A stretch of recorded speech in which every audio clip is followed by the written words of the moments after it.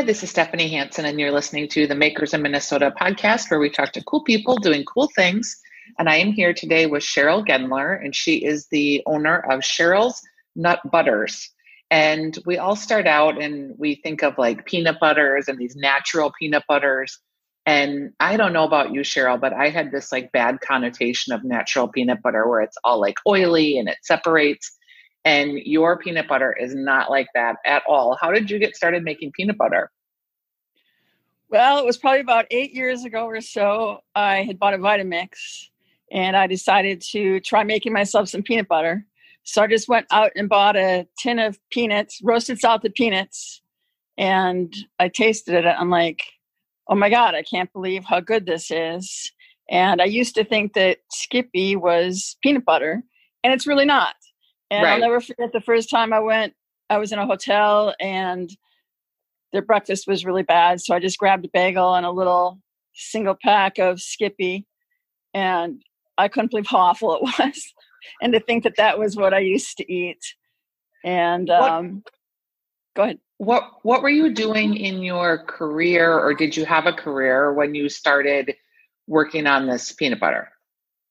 So I had spent a lot of years at Target in their corporate offices. And then I was at Finger Hut for several years and left there when they were shutting the doors. Right. And then I was just doing some different things. I had been repping, and then 9/11 happened, and, it just kind of was a tough time. And the peanut butter thing just happened literally by accident. And it was very amateurish in the beginning. Just used deli hinge containers. Just had 3 flavors: plain peanut, plain almond, plain cashew. But people still loved it, even though it wasn't like super professional looking or anything like that. And so it's been great to see the changes along the way and the evolution. And now I've got like close to 30 flavors and just a huge loyal following that love my nut butters. They love the quality. They love the freshness. And so it's been cool. And even I've been making changes on the website lately. And a couple months ago, I had called into Weebly because I needed some help.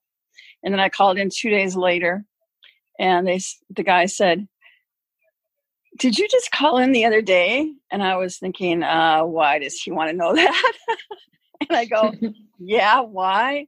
He goes, because the person that was helping you thought your website looked so fantastic that she sent us all an email saying that we've all got to check out this website. So again, I started out, not a great website in the beginning, but it's fun to see the changes, and it's great to hear from the website people how great it looks. And I've had some great professional photography done. And so it's just, even though, you always need a starting point, and I'm glad I started where I did, because it's just been really great to see the changes along the way and to really develop such a loyal following of customers. So it's been fun, a lot of work, but it's been great. Let's talk about the website for just a second. Have you always sold on websites, or tell me about that process of building a website and how you found the person to build it? So I went for quite a while without a website, because at that point I was just like, oh, I don't need a website. Mm-hmm. And to me, it was just daunting to think about, because I'm not a tech savvy person. And so finally I found somebody to build a website, and that didn't go so well. Kind of took the money and never finished it. So that was a good learning point for me, because I just got on the phone with Weebly and they helped me get it fixed. And the website, it's been great. And, especially during the pandemic, if I wouldn't have had the website, if I wouldn't have had the email list that I had from all my customers, there would have been no business. And then I've also learned a lot, because I'm adding gift boxes right now. And I was working on it over the weekend. And so Sunday's always a good time to call Weebly, because they're not as busy. And that's just such a great way to learn how to do stuff. Having somebody walk you through something rather than fumbling around, screwing up my website. And so they're always so helpful. and it's just a great way to learn. So now I just do most of it myself. There's some things that I've had to have done from other people, but for the most part, when I need to do stuff on it now, I do it myself. You have really nice, beautiful packaging, and it's very professional looking. Can you talk about how you found someone to design your packaging and how much it costs to get professional packaging? So I started out, again, this was when I was just using the deli hinge containers. I called a friend and I'm like, oh my God, I got to start making this stuff. And so she just whipped up some labels. So again, that was just part of my, beginning. This is amateur looking, but, it worked for the time. And then after that, when I decided to go to plastic containers with the screw-on lid and, I hand seal every jar at that point. So she made some round labels for me to fit those jars. And then, I want to ask her to keep doing stuff. And so then at that point, I did find somebody professional. And so I had my idea. I knew pretty much what I wanted. So it was kind of me more telling her what I wanted. And I can't remember exactly how much it cost, but it wasn't anything, it wasn't crazy.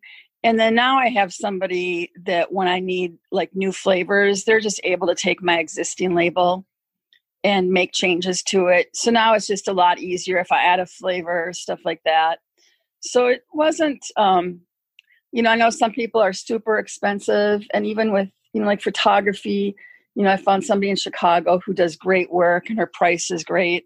So I think too, if you're on a budget, there's ways to find people that do great work that don't charge an arm and a leg. How did you find your person in Chicago that did the photography?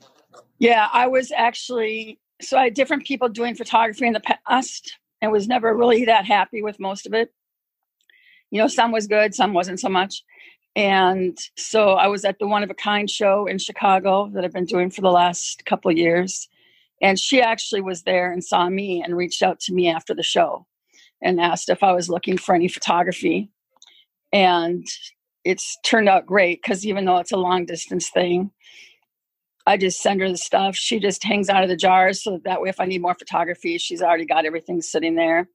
Or last week I was going to Indiana. So I met up with her to give her some new stuff, like for the boxes that needed to be done. So it's worked out great, even though it's long distance. It's not like anything you have to really be in the same place for. So Right. She does fantastic work, and it's actually been the best photography I've ever had. So it's been good. A lot of your sales, I would imagine, come through artisan markets and vendor markets. With COVID, how has that impacted you? Huge. Huge. Can't say that it hasn't. What does a regular year look like for you versus what it looks like now? I mean, I normally do events like pretty much constantly, and my website business this year has been better than normal. So people are at least buying on the website. It obviously doesn't make up for the loss of events, but I'm making it through, and that's what's important. And keep focusing on the website and the customers I do have. And I think the addition of gift boxes will be great because hopefully people that buy for themselves, it'll put more in their head to think gifts with an actual box versus just buying jars. And, I've had a few events, so I've done what I can do. And the ones I've done, they've, been pretty good. I was in North Dakota one weekend and wasn't as busy as it normally is, but sales really weren't that far off of a normal year. So, it's, you just got to find a way to make it through. And it's, it was really scary for the beginning of the year and never thought it would go on this long with COVID. And it has, and who knows how much longer, but it's, I'm getting through it and it's working, and looking forward, obviously, to all the events coming back. It's been a heartbreaking year.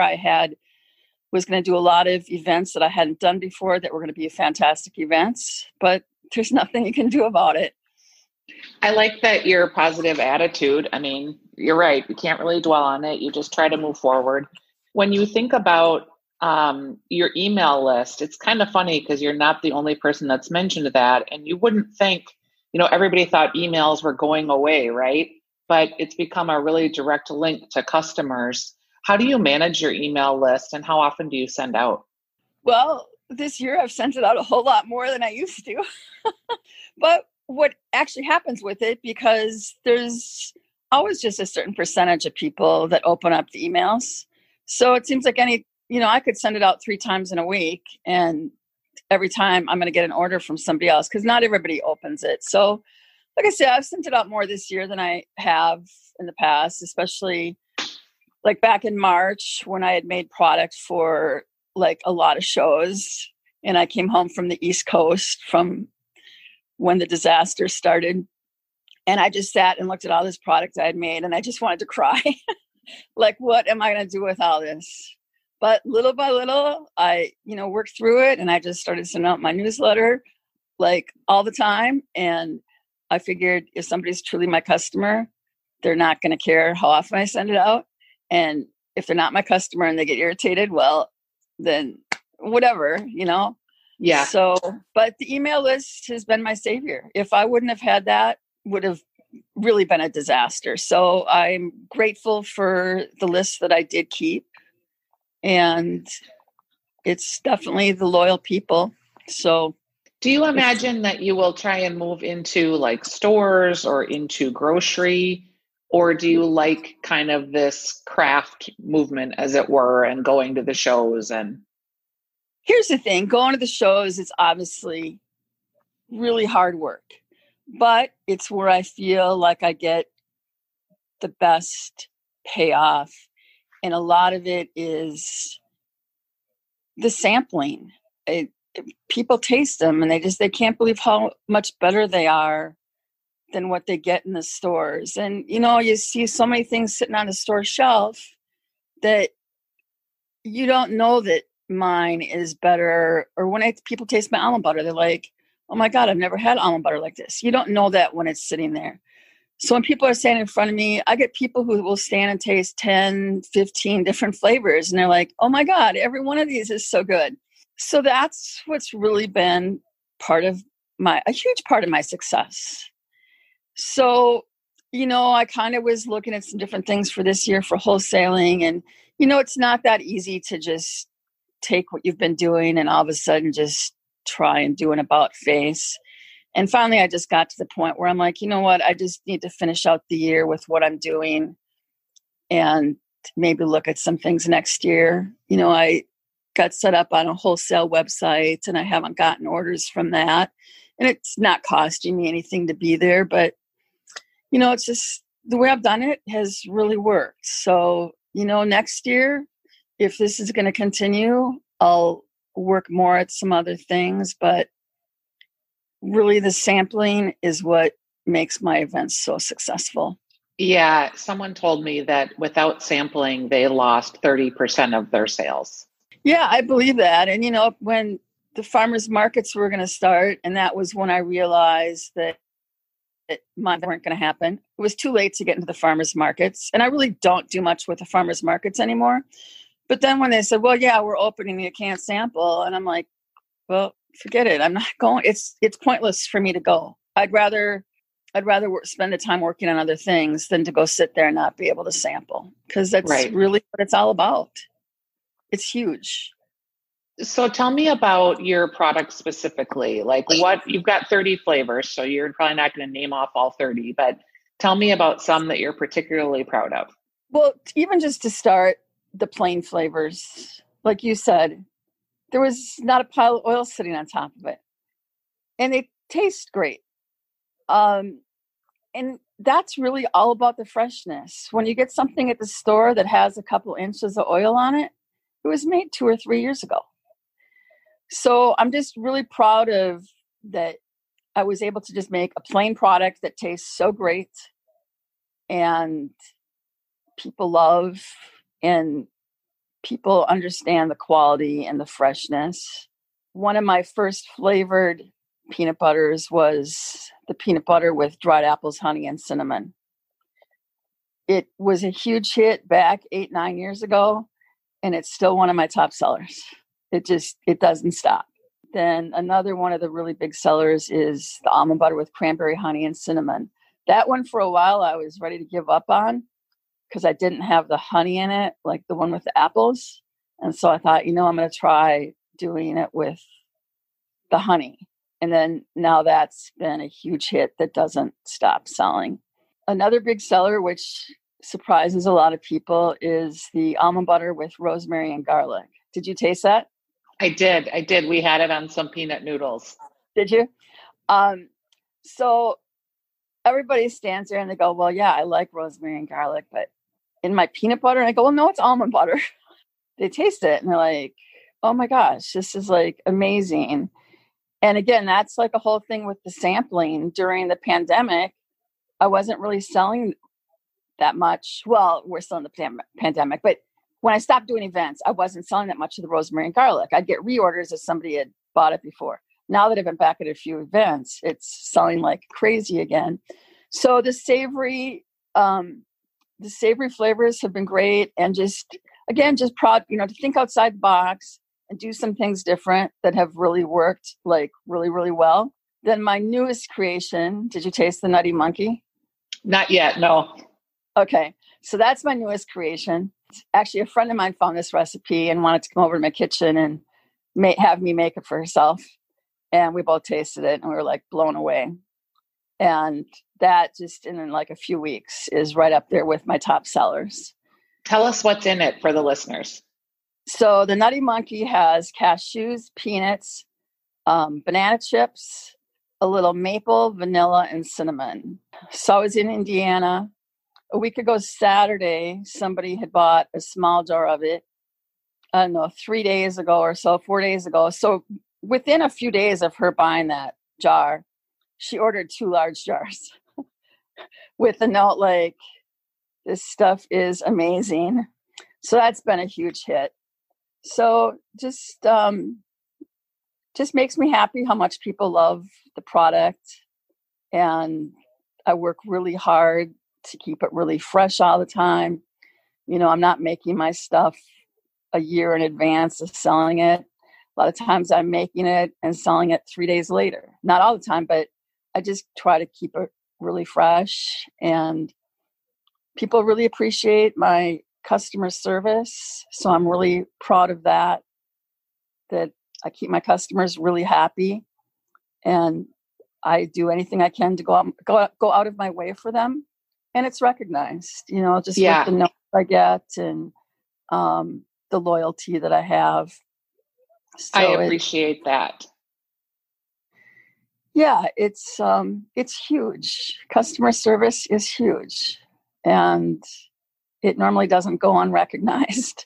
Yeah. So what's your website, Cheryl, so people can find your holiday boxes? And how are you formulating the holiday boxes? Can they pick like 2 or 4 or what are you doing? So what I've done is I've created 7 different configurations with top sellers. And so that's what's going to be on my website. Should have it live in the next couple of days. Just have to fix a couple of things. And obviously I'm flexible. And if somebody wants to do something different, I'll always do that. Okay. So what's the website address, Cheryl? It is Cheryl'sNutButters.com. And people can go ahead. By the time this airs, your website will be live because I'm a few weeks in advance. So for holiday gifts, people can order. Absolutely. So what I've been doing right now is I'm just working like on a temporary page just to get the boxes on there. And so my website's obviously live, but by the end of this week, the gift box part will be live too. Okay. So like I said, I'm a couple weeks out. So by the time people hear this, they can order and they should be good to go. Absolutely. Thank you, Cheryl, for being our guest on the Makers in Minnesota. It's Cheryl's Nut Butters. I met Cheryl at a market. She was really lovely. And I'm looking forward to seeing you at a market again soon, hopefully next summer. Yeah, I can't wait. Hopefully next summer things will be happening again. Yeah, I'm hoping. All right. We'll talk to you soon. Thanks, Stephanie. Thanks, Cheryl. Bye.